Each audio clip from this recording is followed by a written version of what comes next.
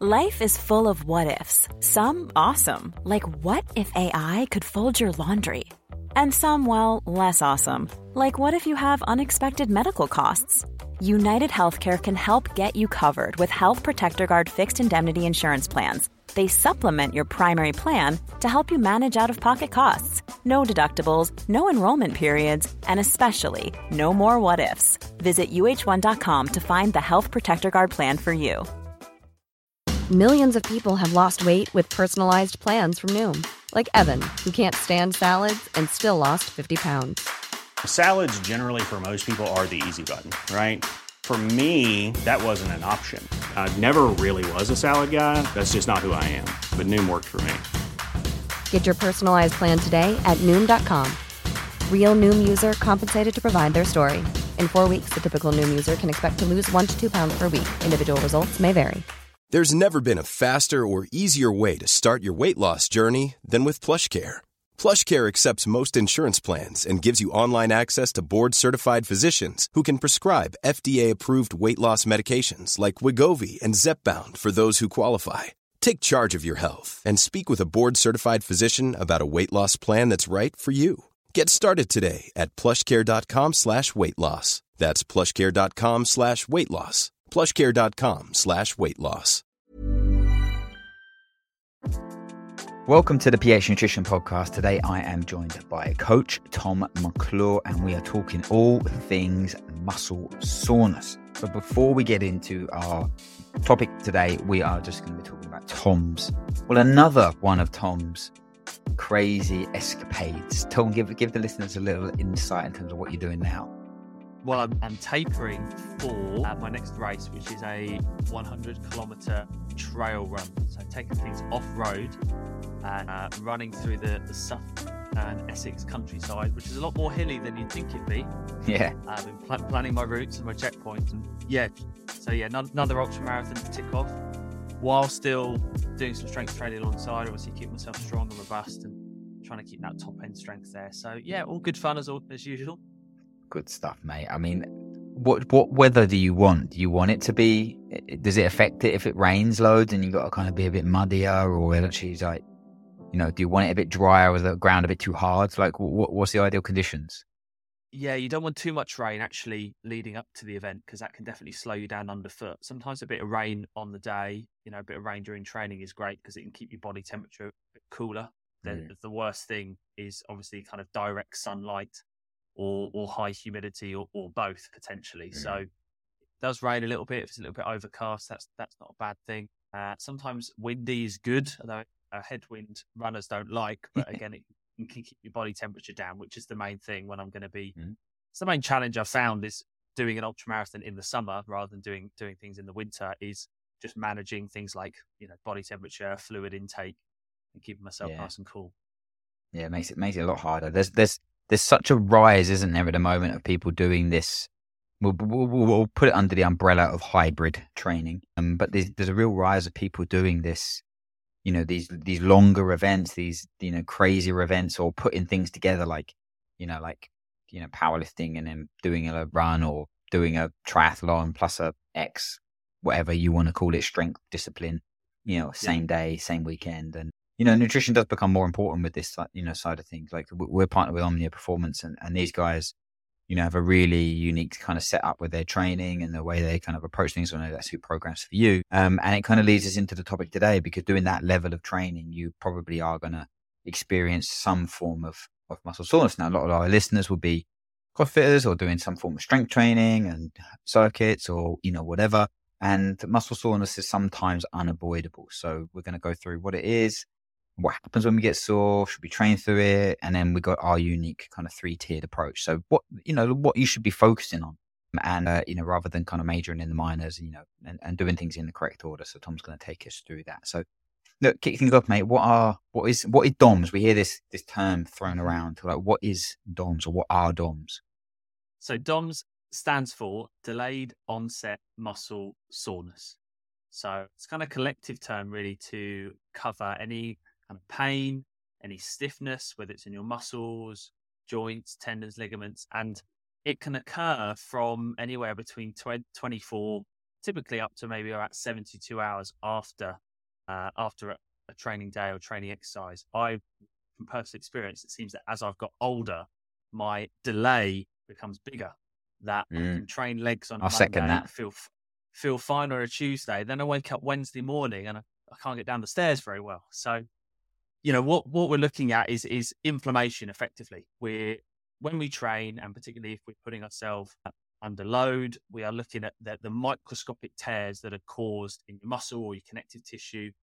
Therefore, your body's in a sense of repairing and recovering that. So how do we get you back to that baseline faster? Are there things that we can do to alleviate DOMS happening?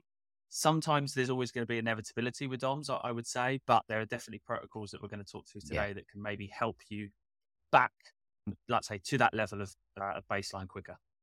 Yeah, absolutely. Like you said, there are times where it is unavoidable. Like if you're going back into doing something that you maybe had a gap from, such as lifting, such as longer duration, especially things that are kind of more impact or have an eccentric, so where the muscle is lengthened through range. If they have an eccentric component, you'll often find that muscle soreness is increased a little bit. So like you say, sometimes getting back into training or doing a new discipline, like changing what you are commonly kind of used to, your body's used to, will result in muscle soreness. And there is the reason why we want to try to mitigate muscle soreness as much as possible, because it causes force loss. It causes like a reduction in the power that you can actually kind of produce. So this can range, though, depending on, like, the research is around 15 to 60%. So quite a big range, depending. And I think obviously the amount of your history of training, so your training age, and the level of activity, like the amount that you do. So this is where you need to listen to your coach and listen to other people when they say, like, don't go hell for leather on the first day, even if you feel good and you're so motivated to get back into the gym. Like, there is a bit of a transition period where you do need to be kind of like, taking it kind of slowly, because you don't want to be that person that does one session and has 5 days DOMS, and can't train for the rest of the week. Because they say that soreness and swelling increases, there's a reduced range, there's a reduction in range of motion with, in your muscles and joints. And like I said, that can be caused from soreness, swelling, and, things like this. If you've ever had kind of blood work done as well, one of the things that gets released is a enzyme called creatine kinase, and it's a marker of kind of muscle protein breakdown. And this is something that I just wanted a little bit of caveat here. If you've ever had blood work done and you'll see ALT and CK levels on your blood work, they're quite elevated. Now, these are going to be elevated from muscle soreness, from muscle protein breakdown. This is completely normal, and often the case that people that train regularly and if they get blood work done, these will be elevated above the reference ranges. It's nothing to be scared of. It is a natural thing. If you're going to train, it's almost unavoidable.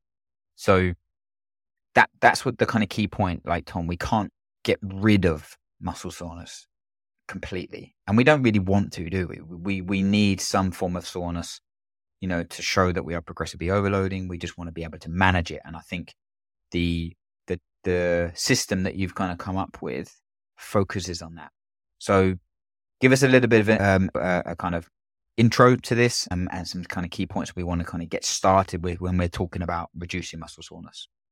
Yes.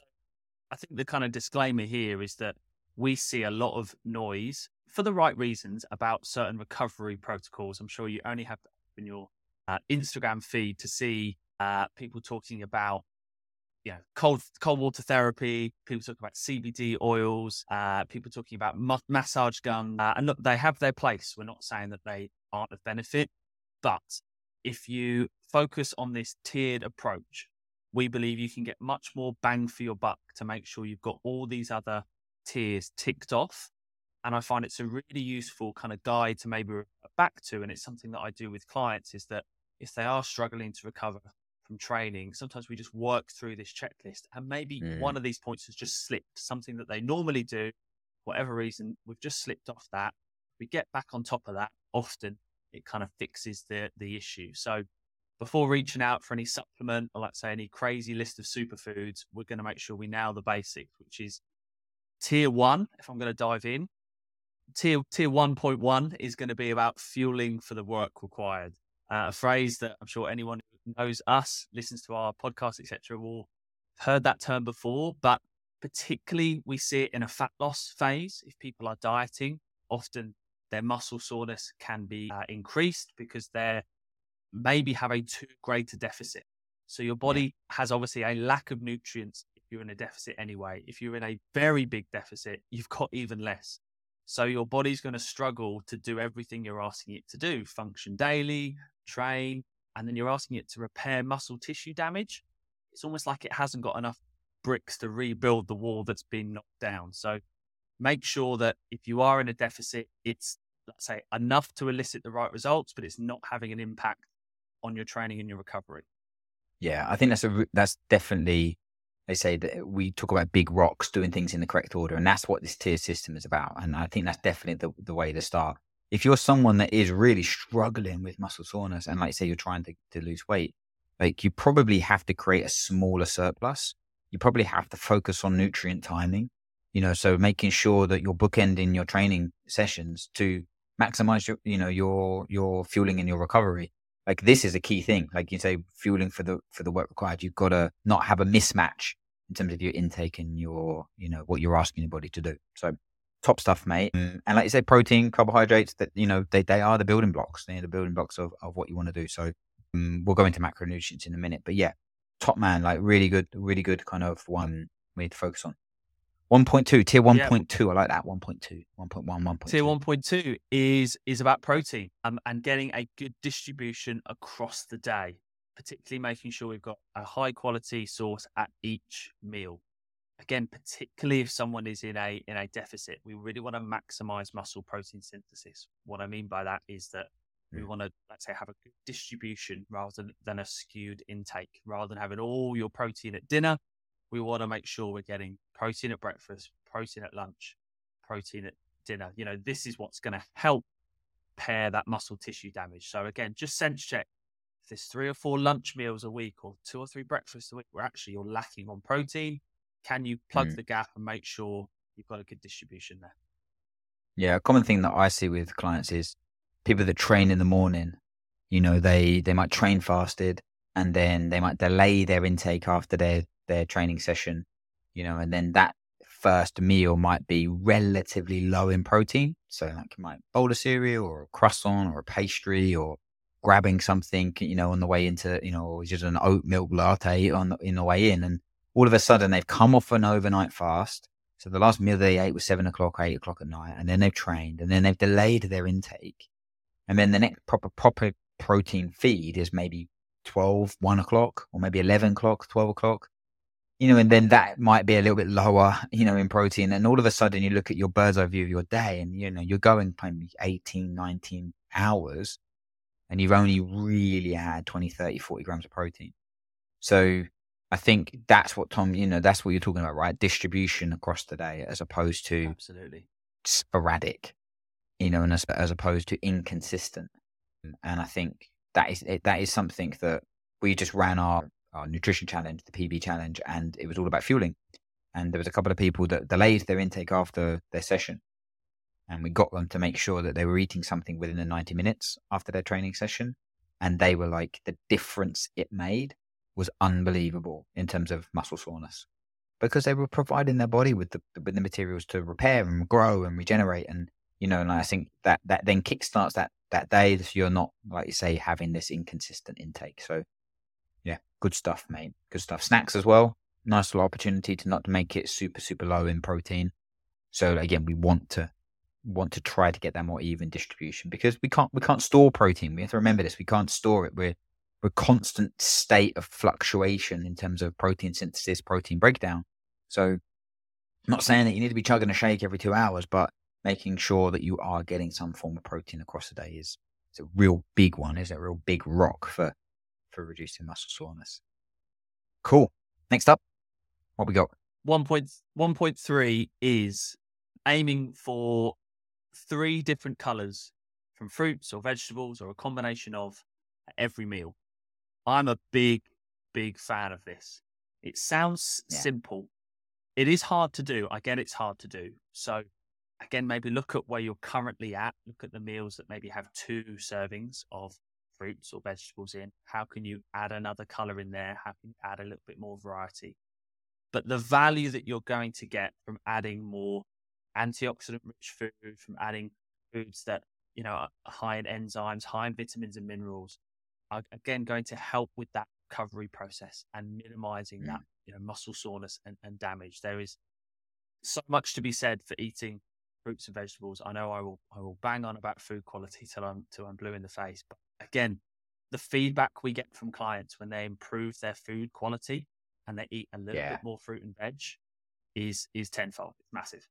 Yeah, it's something that we've been banging the drum for quite a long time, haven't we? And we think it's easy. Like we think, oh yeah, I'm eating whole foods, but really, really sitting down and thinking like, how many fruits and veg do I get in across the day? You might get it in at dinner, you get it, like you say, but realistically, where do you get it in? And that's a really key thing that I would like to encourage. We create the 5 color challenge, and that's 5 colors a day, 3 colors in each meal. And the 3 colors in each meal is like I say, sometimes difficult to do, but I do think it's easy in the summer as well. Like with not that we had much of a summer, but eating fresher fruits and veg and salads. Yeah, it's gone. Yeah. But the reason why we encourage different ones is because every different like fruit or color will provide different polyphenol, different antioxidants, different ratios of vitamins and minerals and trace minerals. So these all, like I say, provide your body with external antioxidants, but it also then helps to upregulate your body's own antioxidant system. So this is why it's really, really crucial. And like you say, regardless of what you're doing, where your goal is, we will always focus on food quality. And that's definitely something that I know that, talking to all of the coaches, we really try and advocate. And say if it's done consistent, people find it's going to be really, really beneficial, don't they? In terms of muscle soreness and also just general energy levels. Yeah. 100%. Cool. Yeah, good stuff. Go on then, mate. Next one. Are we going straight on to tier 2 or are we wrapping up anything else on tier 1? No, I think that's right. Again, just sense check it. It may be that you think you're doing it, but actually maybe you're not as consistent as you'd like to be. And that's the thing to remember of each tier here is how consistent are you at each tier before adding the next one in. So tier 2.1 for me is what I would call like a peri-workout nutrition window.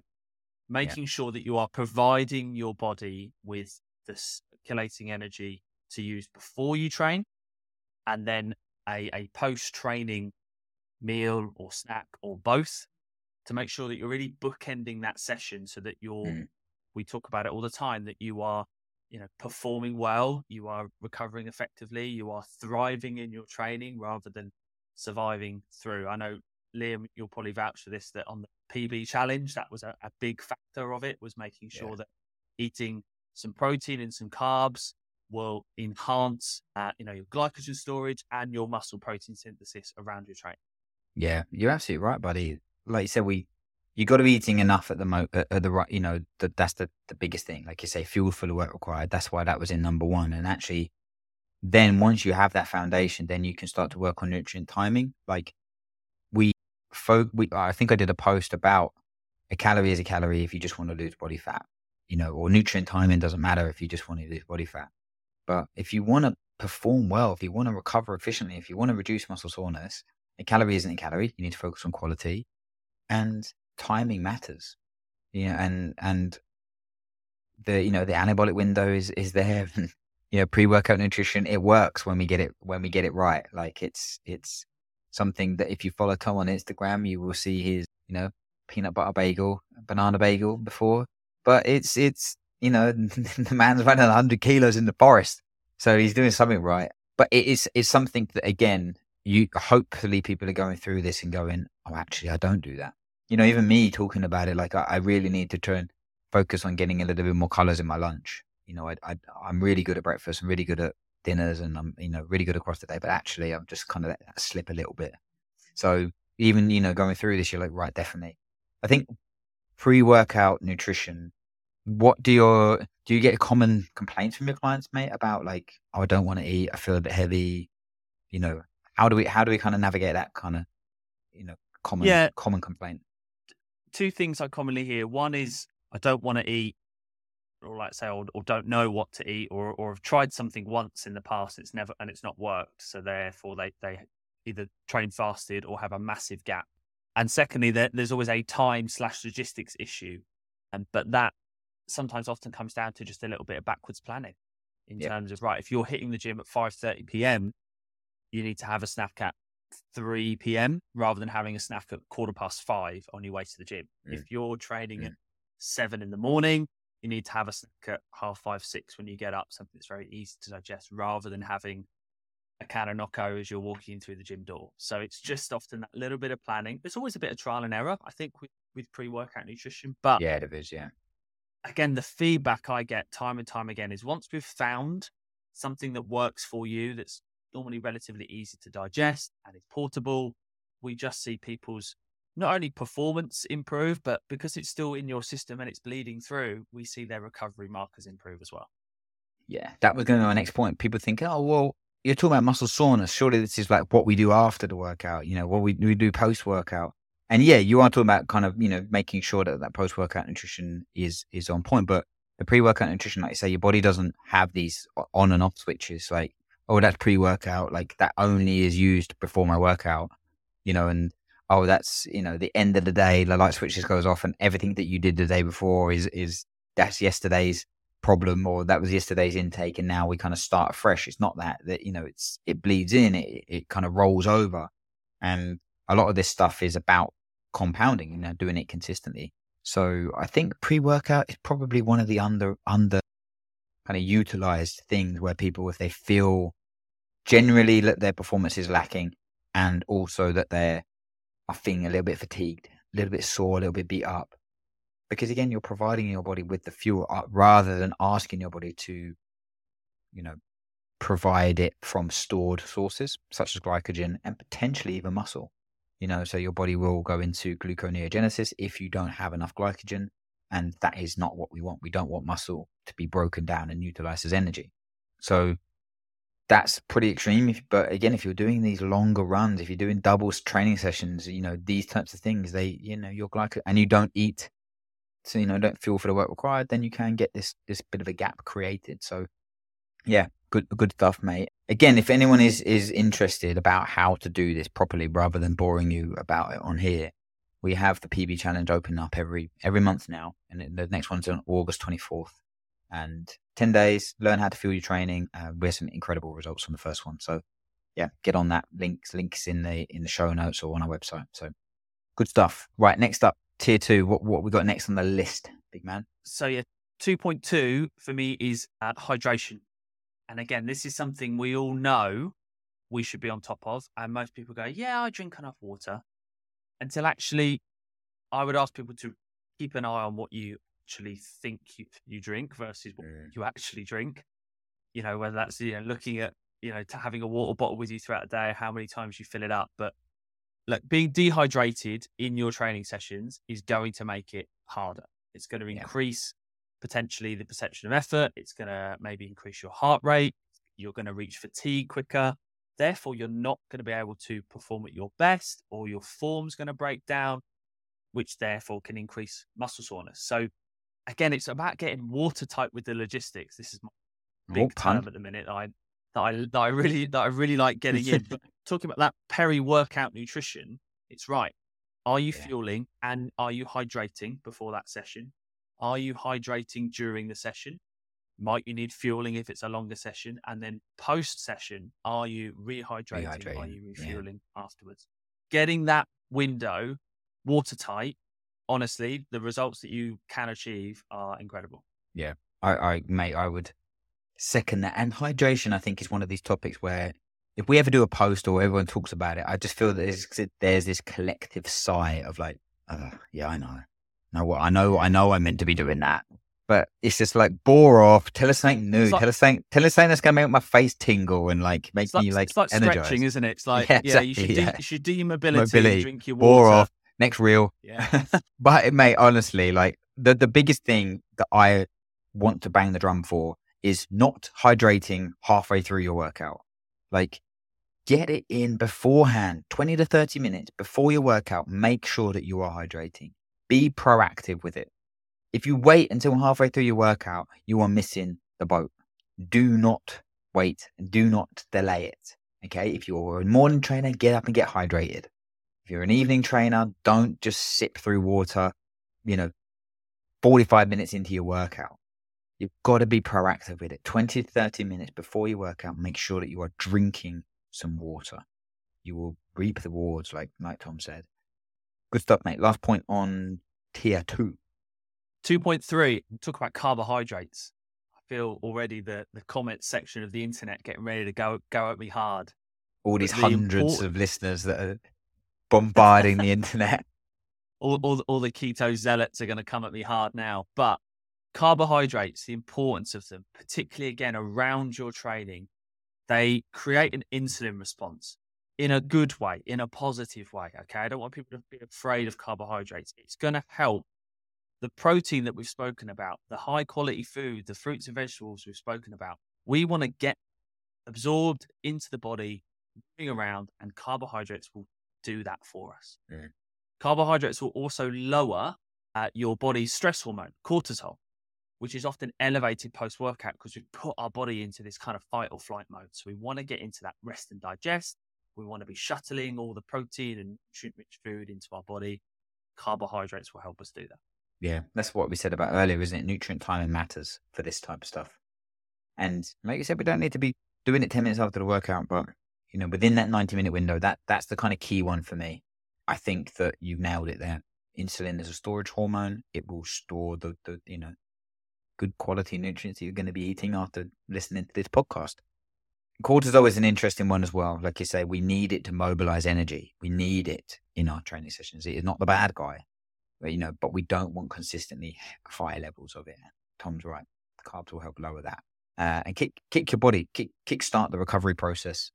So this is why protein shakes, carbohydrates, post-workout have been popularized. There's a reason why they work, because what are you doing? You're providing your body with protein, you're rehydrating because it's water-based, and you're providing some carbohydrates to help restore glycogen levels, but also reduce cortisol levels and kickstart that recovery process. There's reasoning why people suggest this. It's not just random. And some of it's supplement companies trying to sell us stuff, but there's a reason for it. So I do think that is the case. But the reason, just to kind of loop back, the reason why this is tier 2 is because if you do this without doing all of the other things, such as the tier 1, such as the dehydration, such as providing your body with the adequate fuel to actually get a decent session, then what you do post workout is majoring in the minors a little bit, isn't it? Yeah, 100%. Cool. Right. Tier 1, tier 2 down. Hit me with tier 3. So this is the top of the pyramid. This is the type of thing that we need to kind of, maybe a little bit guilty of jumping straight here. What do you think? Yeah, potentially. Again, just not considering, are you doing tier 1 and tier 2 consistently before getting to this to this tier? And this tier is maybe about things that you may be lacking in, or things that if you do add them in, look, there is benefit to it. But as Liam alluded to previously, unless you're doing the other steps, the other components, they won't make as big an impact as tier 1 and tier 2. So I'm going to talk about omega-3. The benefit of getting the right amount. Training causes a stress on our body. We have other stresses in our life as well. Kids, financial, whatever. We want to, reduce inflammation so we can get that body accelerating the recovery process and get you back in. So when you're in the gym and training, you haven't got this 72 hours of muscle soreness that means you can't even do an air squat. So typically in the UK, most people don't eat enough oily fish. They don't get that 2 to 3 portions a week of salmon, mackerel, trout. So adding an omega-3 supplementation, a fish or an algae oil, we've found to often be beneficial as long as you're doing tier 1 and tier 2 first. Yeah, I would really echo what Tom said there about the volume of omega-3s that we consume, in that it's very challenging to eat this type of fish consistently. I think from a practical standpoint, eating sardines and mackerel is quite challenging. I think that a lot of people like to do it consistently, and salmon these days is bloody expensive. And I just feel that the quality has dropped a lot in the last few years. So how much omega-3s are you actually deriving from your piece of salmon? I would be, I don't know. I don't think very much these days, especially if it's just a normal salmon that you buy from the supermarket. So I do think that one of the big things that I would suggest that people supplement with is an omega-3. The blood work I've done, omega-3 ratio is always a little bit higher. And I do think that someone that is training regularly, and when I say regularly, maybe 4+ times a week, they will benefit from it, because it's really challenging to get enough from your diet. And if you are creating more inflammation, it is really challenging to like say provide that without a supplement. So I think that is probably one of the things I would jump straight into on tier 3 and be like, yes, I'm doing that. Obviously, we want to promote a food first approach, but realistically, asking people to buy 7-pound fillets of salmon or 6-pound, whatever it is, it's hard, isn't it? Like it's hard, like to kind of tell people to can eat that 3-4 times a week. Do you know what I mean? Yeah. And again, do it consistently. Do that 52 weeks of the year. Yeah, exactly. I go through periods where we have some salmon mackerel salads, and then there might be 3 or 4 weeks I don't have any. Yeah, so, exactly. Yeah, like I say, in terms of consistency, having a supplement, I think it's a really good shout there. Yeah, I agree. Next one. Good to talk about zinc and magnesium. These are crucial minerals for muscle function. And again, if we're talking about why we get muscle soreness, why we fatigue, zinc and magnesium, particularly again for those people who are maybe doing 4 or 5 decent training sessions and above, you may being the key word, deplete these minerals quicker. So the zinc and magnesium, to get it in your diet is, I think, relatively easy. We're talking about nuts and seeds, talking about beans and lentils, a bit of red meat, things like that. But again, it may just be, just need to do a little mini audit and be like, right, actually, and this is something sometimes I see, is that people eat quite a kind of low fat diet. They eat a lot of lean protein. They maybe eat a lot of green veg, a lot of berries, but maybe where they've previously dieted, they've really cut back on things like nuts and seeds and maybe higher fat meats and things like that, where actually maybe if you're at maintenance or you may be trying to get stronger, introducing some of these foods back in can be great for, I'd say, topping your zinc and magnesium levels back up again. Yeah, I think that's a really good insight there, in terms of actually, people that are dieting will maybe remove the foods that provide these nutrients, omegas and zinc and magnesium. So I do think that's very, if you're trying to balance fat loss and performance, that's definitely something to be aware of. And obviously you're eating a deficit, so you're going to be eating less food overall, potentially. So you're going to provide less opportunities for your body. So yeah, zinc and magnesium. I'm doing a lot of reading on magnesium at the moment, and just in terms of like there's benefits, and like I say, it's involved in so many things in the body in terms of energy production, digestion, muscle function. So, it's depleted, and it's something that I do think is easier to get from foods, like I say, but it's got to be a little minute audit, like magnesium rich foods. Am I consuming, Google that.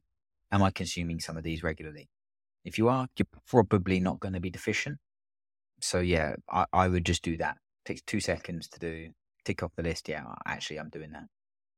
Again, sorry, just to jump back on omegas, one of the things that we want to do that is because it's when we break down like muscle from, the eccentric exercise, the membrane in the cell is broken down, and that's what is, the omega-3s, the fatty acids, they make up this membrane, and they help with nervous system recovery.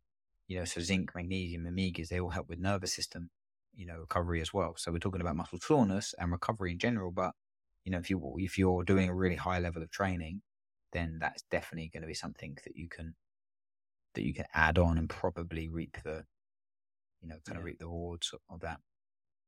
We've got on our notes, discuss any other supplement or foods in here. We haven't talked about turmeric, Tom. This got a bit of a rage. I think Lee Steggles once bought me a turmeric cookbook one day back in the day. Turmeric, let's say the active compound curcumin is really powerful inflammatory. I think it's really challenging to get enough from actual food sources of turmeric. I think it's a sensible thing that you can add in, but adding in allspices have a very high, and herbs have a very high antioxidant level. So definitely spicing your food and lots of fresh herbs or dried herbs, I do think it's a really sensible thing to kind of include in. Before you jump on to yours, one that I when I was writing the content for our online platform, L-carnitine, it got some really, really good stuff behind it for reducing muscle soreness, kind of taking it post-workout. There's a couple of podcasts I listened to recently with a couple of guys over in America on Barbell Shrugged. They were talking about it, and they are like, yeah, they've got some really good stuff about reducing muscle soreness, lowering overall inflammation. And we often think about it in terms of, for fat loss, for shuttling fatty acids into the energy, into the Krebs cycle and into the energy system. Actually, some timing it at the right times can be really beneficial for reducing muscle soreness. But again, this is properly tier 3. This is definitely 3.3, in the tiers. Anything else that you take, Tom? No, I just wanted to quickly touch on the curcumin kind of arm there. I've been taking a joint supplement in my training for the last kind of probably about 3-4 weeks now, which is a curcumin supplement. So the active compound of turmeric, isn't it? And in the dosage to help with joint pain. Now, I think, again, it's only one person's comment, but I think I've definitely noticed an improvement in my ankles, which is normally the thing that suffers the most in my ultramarathon training. They get really stiff when I run long distances. Yeah. They feel like bricks. It's the only way I can describe them. Definitely think it's had a positive impact, whether it's a placebo effect, whether it is the supplement itself, but doesn't matter. It's working. Yeah, if it's worked for this period of time, it's not something I maybe would take 12 months of the year, but again, prep leading into a big event or a competition or, a new block of training or, high volume, where the circumstances dictate, I think I will try it again. That's for sure. Yeah, good stuff. That's really good feedback, mate. And that's a really good point you make about this. With muscle soreness, there's a thing called the repeated bout effect. So as you do something more frequently in the same movement pattern, your body will adapt. This is how elite athletes can train for 4 hours a day and go in the next day and, not be the Tin Man, because your body will adapt.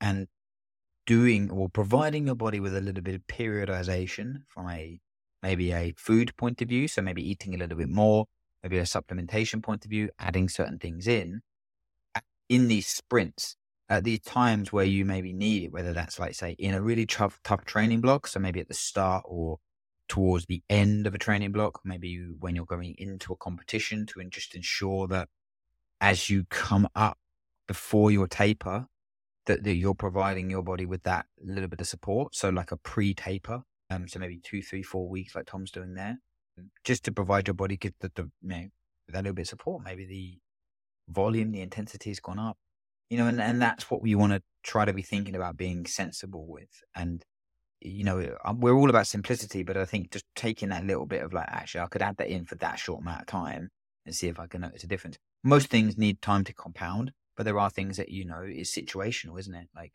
you just said there, it's really situational that my ankles hurt because I'm doing many miles, but you wouldn't do it if you're just doing a few more squats, a few more lunges, a few more gym-based sessions and some shorter stuff or some unloaded stuff, maybe on a bike or swimming, so you wouldn't then add it in.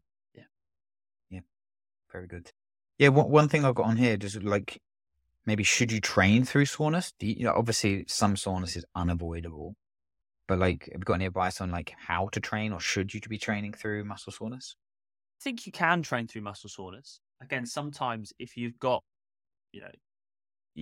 areas of tightness, if you've got areas of constriction, actually increasing blood flow by, actively recovering effectively that area can get you back to that baseline quicker. I think what people need to be aware of is maybe obviously if the plan is to go in and squat heavy and your legs are sore, maybe you need to think about, right, well, could I train my legs in a different way? Could I do less eccentric loading? Could I reduce the volume of the session, take a couple of sets out?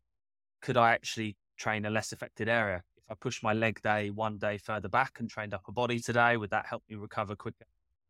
And then it's very cliche to say, but sometimes just listening to your body and knowing, actually, if I take a rest day now, how is this going to help me? Am I then going to be able to train for another 2, 3, 4 days consistently in the week?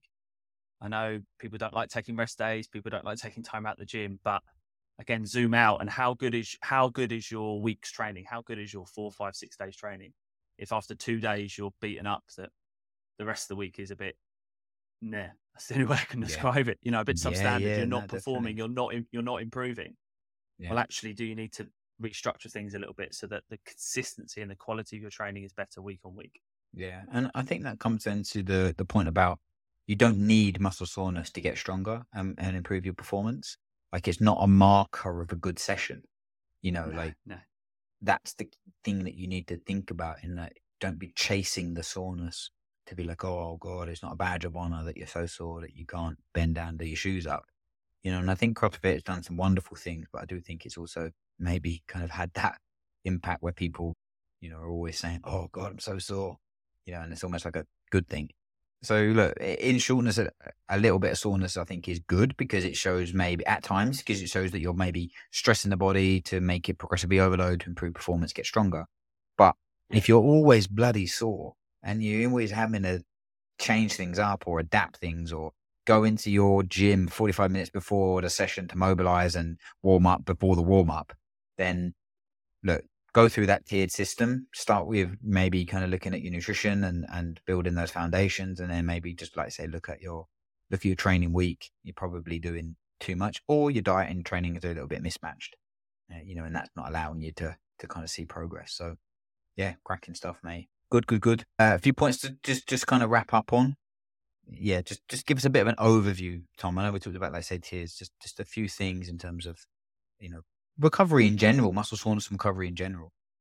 I think that kind of mini audit approach is a really good idea. Is just look at your week, whether you track your food or you do a food shop each week. Look at, the consistency of, eating enough, consistency of protein. Is there enough variety in terms of colors? And then get watertight with the logistics was like tier 2, wasn't it? In terms of like, what are you doing around your training, pre and post workout, drinking enough water.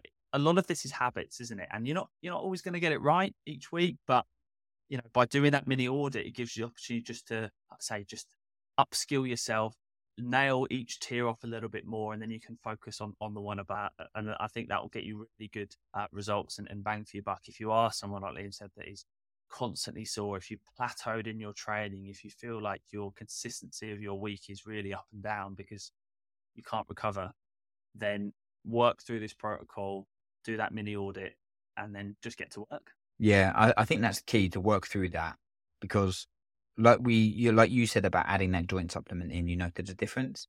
But I know that you do all of these tiers, and I know that you're very good at doing the basics consistently well. So then when you add something else like this in at the top, then you see a benefit. Whereas if you just describing that person there, they might go, oh, I've heard CBD oil is really good for reducing muscle soreness. Then they go and spend 70 quid on a CBD oil, take it for 2 weeks, don't notice a difference. And then, they're 70 quid lighter and half a tub of CBD oil in their bathroom cabinet. And I'm like, you could spend 70 quid better on your food shop across the month. Chuck a load of frozen berries in, chuck a load of different, fruits and veggies in, that is probably, get a better quality protein powder or maybe something else like food wise. And I think you're going to be a lot better off. So I think that's where, like I say, that little mini audit, zooming out across the week and definitely trying to go through it is a very sensible strategy, buddy. Yeah, it's being honest, building these habits. So, mate, I really love this, because I think muscle soreness and recovery is something that we kind of know about and talk about, but actually it's all a bit kind of like wishy-washy, like, oh, we need to recover, and there's no real kind of like, right, this is what you need to be doing. So there's a lot of noise around it, mate. So I love this. I love this tiered approach. I love going through it, and I like that, each one of them's 3 points, go through them. Which one am I missing? Can I get a bit of a checklist? And usually it's about kind of looping back, and once you kind of feel that you're gone through it, loop back and kind of start again and keep refining. So really good stuff, buddy. So guys, thank you so much for listening. We really appreciate the support with the podcast. We've had some excellent feedback recently, and anything that you want us to cover, any topics, any papers, any you want our take or opinion on things, just message us on Instagram, drop Tom a message, myself a message, any of the PH coaches, just let us know. But we appreciate the support. Feel free to share this, drop us a like or a 5 stars on the Apple or Spotify. That'd be much appreciated, and we will catch you on the next episode. And good luck to Tom this week on his his big trail run, you monster.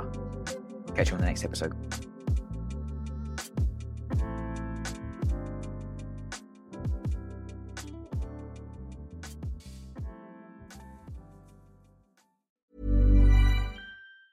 Hey, it's Danny Pellegrino from Everything Iconic.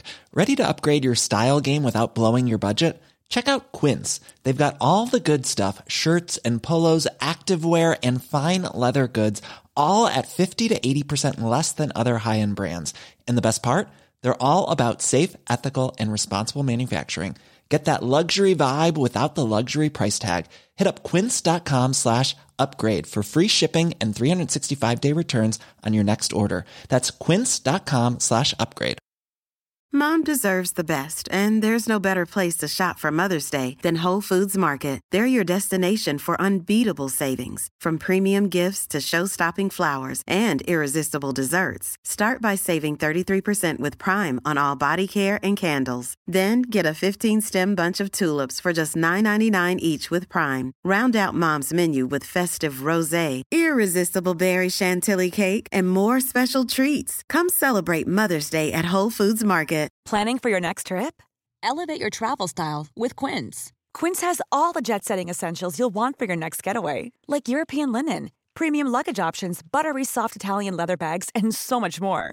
And is all priced at 50 to 80% less than similar brands. Plus, Quince only works with factories that use safe and ethical manufacturing practices. Pack your bags with high-quality essentials you'll be wearing for vacations to come with Quince. Go to quince.com/pack for free shipping and 365-day returns.